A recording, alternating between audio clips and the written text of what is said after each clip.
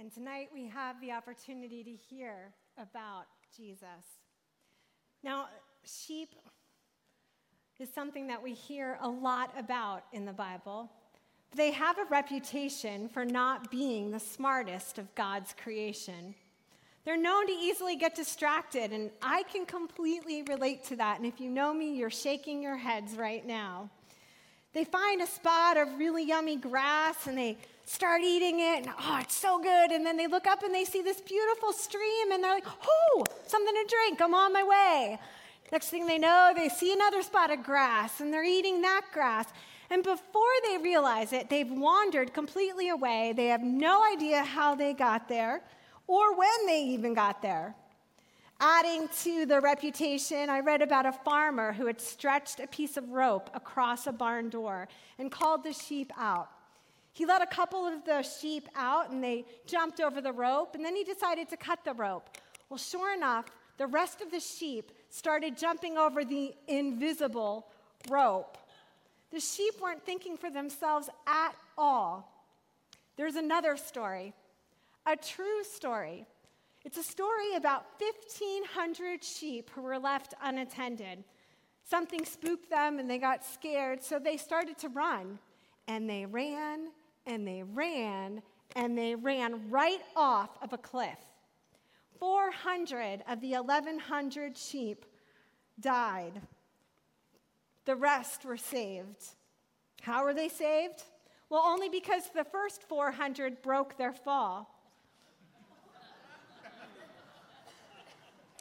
Following the crowd was a costly mistake for many sheep. They either died or most likely they became injured. And here's just one more example of why sheep might have gained their reputation. Watch this.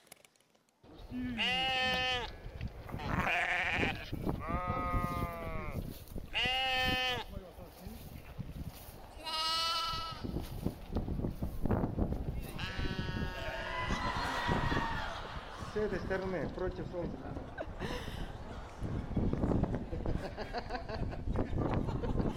I can't tell you how many times I've watched that over the last couple of days, and I'm so glad you guys are laughing because it cracked me up. But isn't it true? This sheep kept getting stuck in the same ditch over and over again and needed to be saved. It's funny to listen to stories about sheep until we realize that the Bible is often talking about us when it mentions sheep. Did you know that sheep are mentioned more than 500 times in the Bible? That's more than any other animal. The reason sheep are mentioned so often in the Bible is twofold. One, because sheep were important to the agriculture and the people of that time. The second reason is really because people can be very similar to sheep. When sheep do go astray, they may not know the danger they're in. Sheep wandering without a shepherd are exposed to all kinds of things because they don't have any natural defenses. Sheep need a shepherd who loves them enough to save them from wandering off, following the crowd, or ending up in a ditch. Isaiah 53:6 says, "We all like sheep have gone astray. Each of us has turned to our own way." The image of sheep running off and going astray gives us an image of human nature, of our sin. Notice how the verse says all. All of humanity was born into sin. All of humanity is not just slightly lost, but completely lost. We choose to turn in a direction that moves us away from our shepherd, Jesus, and therefore it moves us from his protection and into danger. In Hebrew, the verb turned refers to not just a physical turning away from him, but also a mental turning. We have the choice, our way or God's way. Yet Isaiah says, each of us have turned our own way. Like the sheep, we may turn our own way because we get distracted and think the grass is greener on the other side, or because we're following the crowd. Maybe we end up in the same ditch of sin over and over and over again. Tonight, you may recognize yourself as the sheep in these verses. For one reason or another, you've wandered off and you're feeling a bit lost and unsure of where home is. You may be injured from your fall or wounded from your wanderings, but there is hope. Jesus is a good shepherd.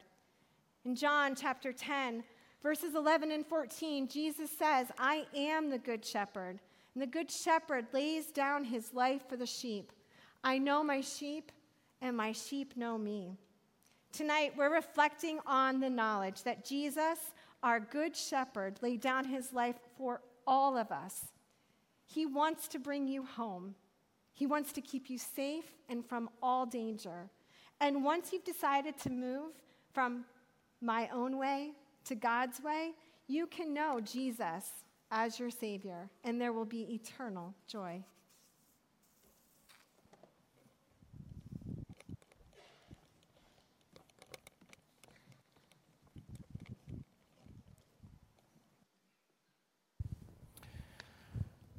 Crosses, you see them in all kinds of places. In fact, sometimes you've seen them so much that if you're not looking at them, you're not really thinking about what you're seeing. Crosses have a special appeal to a lot of people. There's no question about that. You find them on hats and on t-shirts and on jackets. And we see that as a part of jewelry many times, or bling, ladies have them on as well. As I was greeting some folks tonight, I saw some crosses already in the congregation. Yeah, they're very, very popular. They also show up as tats or tattoos on people. They also happen to show up still in some official signs or signals of the states or the communities, various municipalities. We have a cross on the highest part of our campus. Many of you know that, but some of you do not. It's behind the church, and people can drive up there and spend some time in prayer, or they can walk up there. This last week, I spent a few minutes up there myself, just talking to God, looking at His beautiful creation, and talking to Him about the service and about you. Isaiah 53:5 says, He was pierced for our transgressions.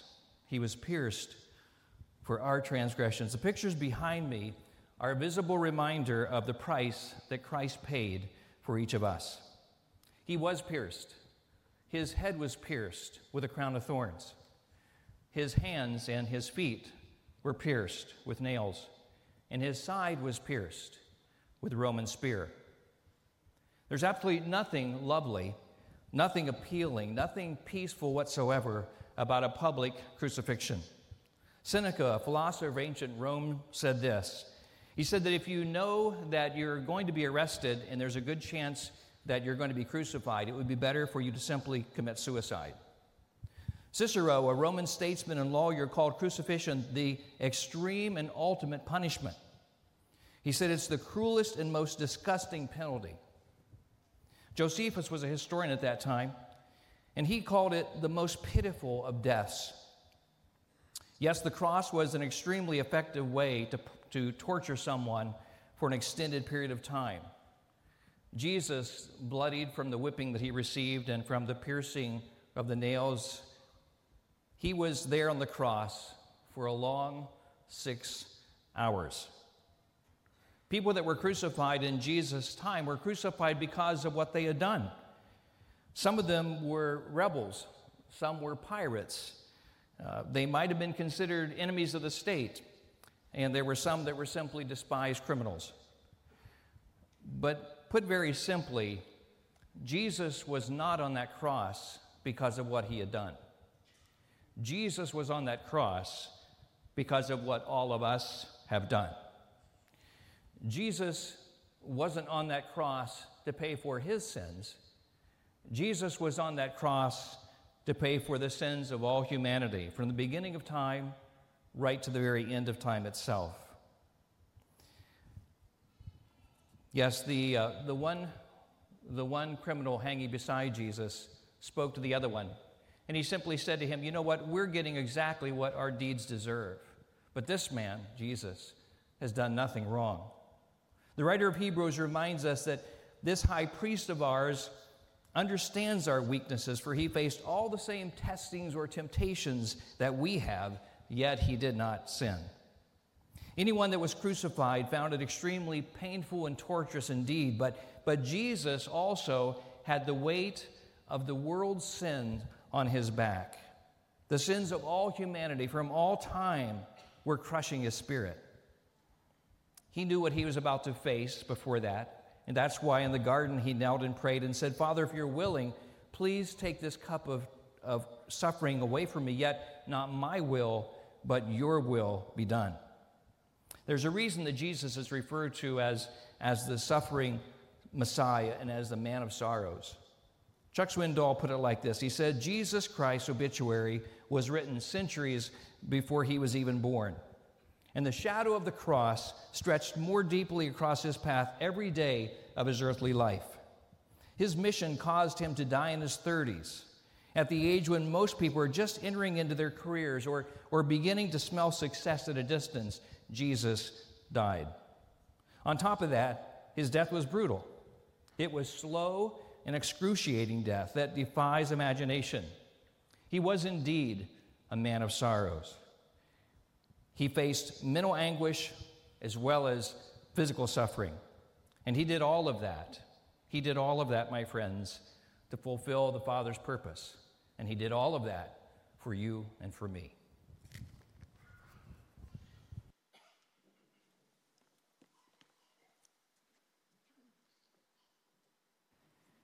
These have been some beautiful moments together. I don't know about you, but I greatly appreciate services and moments like these and the chance to recognize what Jesus has done for us. That's why we're here. It's what today is about. It's to recognize what Jesus has done for us. And in that, to recognize the need that we have for a Savior, the chance that we have to turn to Him. Transparently, behind the scenes, a service like this can be somewhat difficult for us to plan at times, to put the pieces together. It's one of those moments, I don't know about you, you can ask yourself that right now. How are you doing? How are you feeling in this moment? It can be hard to quite get the feeling that we want because we know the end of the story. Had an opportunity to talk with Anthony, our worship leader, this week, and we were talking about songs for this moment and how it can be difficult because most of the songs about this moment continue on, don't they? They don't stop here at this day. They continue to talk about the rest of the story that we know. We know Easter Sunday, Resurrection Sunday is coming, and we know the rest of that story. And so if in your heart right now you feel a little bit of imbalance in that, that's okay. For 2,000 some years, we have been trying on this day to grasp something special and meaningful in this moment, all the while knowing that we know the greatest spoiler in the history of the world. We know that resurrection it's coming. And maybe if you're here and you're joining us and you're totally new to Christianity, completely new to church, and most importantly, a relationship with Jesus Christ that's totally new to you, there's a solid chance you still know the spoiler. You know that Jesus will rise. He will rise. Sunday is coming. And if you don't know that, I do encourage you, come and join us on Sunday morning.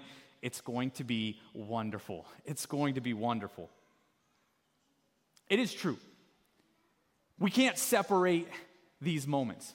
We can't separate these moments, and we probably shouldn't. We have to live with the hope of knowing that God will always have the last say, that resurrection is coming, that the story isn't over.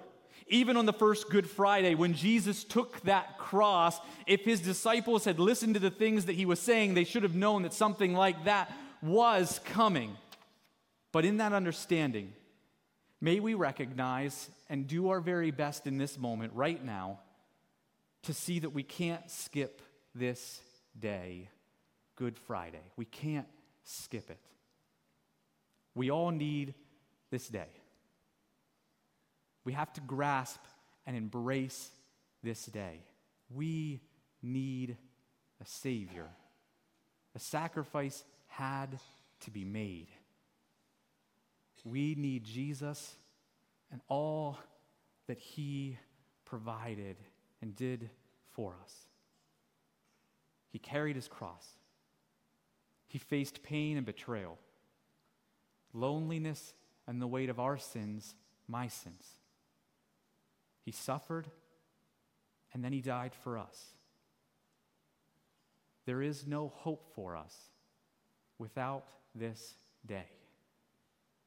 Acts chapter 4, verse 12, it tells us this. It says, "Salvation is found in no one else, for there is no other name under heaven given to mankind by which we must be saved." Jesus. Jesus. I ask myself at times, why did Good Friday, why did Jesus' sacrifice have to happen? May we remember this. May we remember that we can't really have Easter Sunday without Good Friday.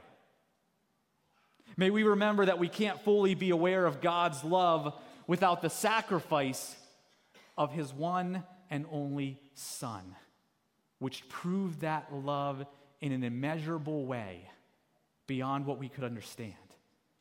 May we remember that we can't know, grasp, believe, embrace that our sins are truly forgiven. The things that we have done, the weight that's on our shoulders, the burdens of our hearts, that those are truly forgiven without the wonderful and yet horrible sacrifice that Jesus paid for us and for those sins.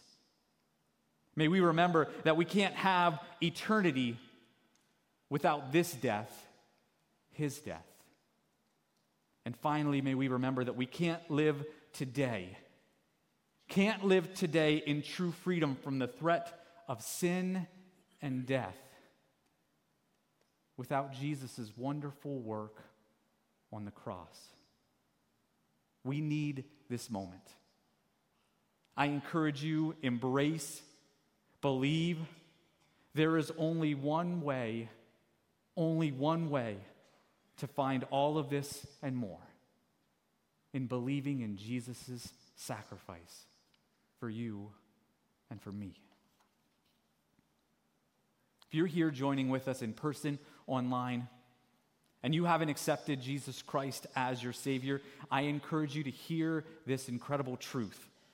There is only one name that we turn to for the promise of eternity, one name that provides true freedom here on earth. That name is Jesus. There is one sacrifice that has made that possible, and that was Jesus. I encourage you to make this Good Friday truly a good Friday, the greatest Friday of your life, and accept him as your Savior. Now, I know I can see many faces that I recognize here, and I know that there are some of us who are here and we have accepted Christ as our Savior. You probably came here with mixed feelings in all of this. You have lived a few Easters probably, and you know the celebration that's coming, but I encourage you also not to forget this simple truth. Be reminded why this horrible day is so good for each and every one of us. Remember that there is only one path to salvation in all of life, one place where freedom is found, one sacrifice that for our lives will bring real and true fulfillment. Remember that this is it. All of us and all of our eggs are in this basket. I would encourage you to remind yourself of that. When the pressures of life, the thoughts of your bank account, when the things in your house, the stuff that you drive, when all of those things that you think might bring you purpose or fulfillment, other relationships here on this earth, I would encourage and remind you now in this moment, there is one place where fulfillment is found, one place where true contentment rests, one place where for all the things in our lives that we need it, we will find salvation. That is Jesus Christ. And so with all our eggs in that basket, may we ask ourselves in this moment, are we living that truth in our own lives? And as we leave this place, for everyone else out there, are we loving like this is our truth as well? It is Good Friday. This day has brought so much change and truth and goodness into our lives. may we recognize our Savior, our one and only way, our one true Savior, Jesus. Would you join me in prayer? Father in heaven, God above, I pray over the individuals right now who may in their hearts be searching their beliefs. They haven't had a chance to turn their hearts over to you, or maybe they've had that chance, but they haven't made that decision yet, God. God, in this moment, I pray that you would give them opportunity to recognize the chance that they have to turn their hearts towards you. God, I ask that you would open their hearts to your love and your grace, and may, through the sacrifice of Jesus, may they recognize the chance that they have to recognize true love, to find the truth and the freedom for eternity and for life here, now, today. Bless them as their heart searches and their minds open to you. God, I pray for all of us as we live in life. God, our world is filled. We look around us. We look around at the horizontal and we see all those things that we think can bring us contentment and purpose, and all those things that can pull us one way or the other. And God, I ask that in this moment we would look vertically to you and recognize in the sacrifice of Jesus Christ all that we have been given, all that we have. May we recognize the one way for eternity, the one way for life today. Bless us with that truth, God. God, we turn our hearts to you. Be with us now.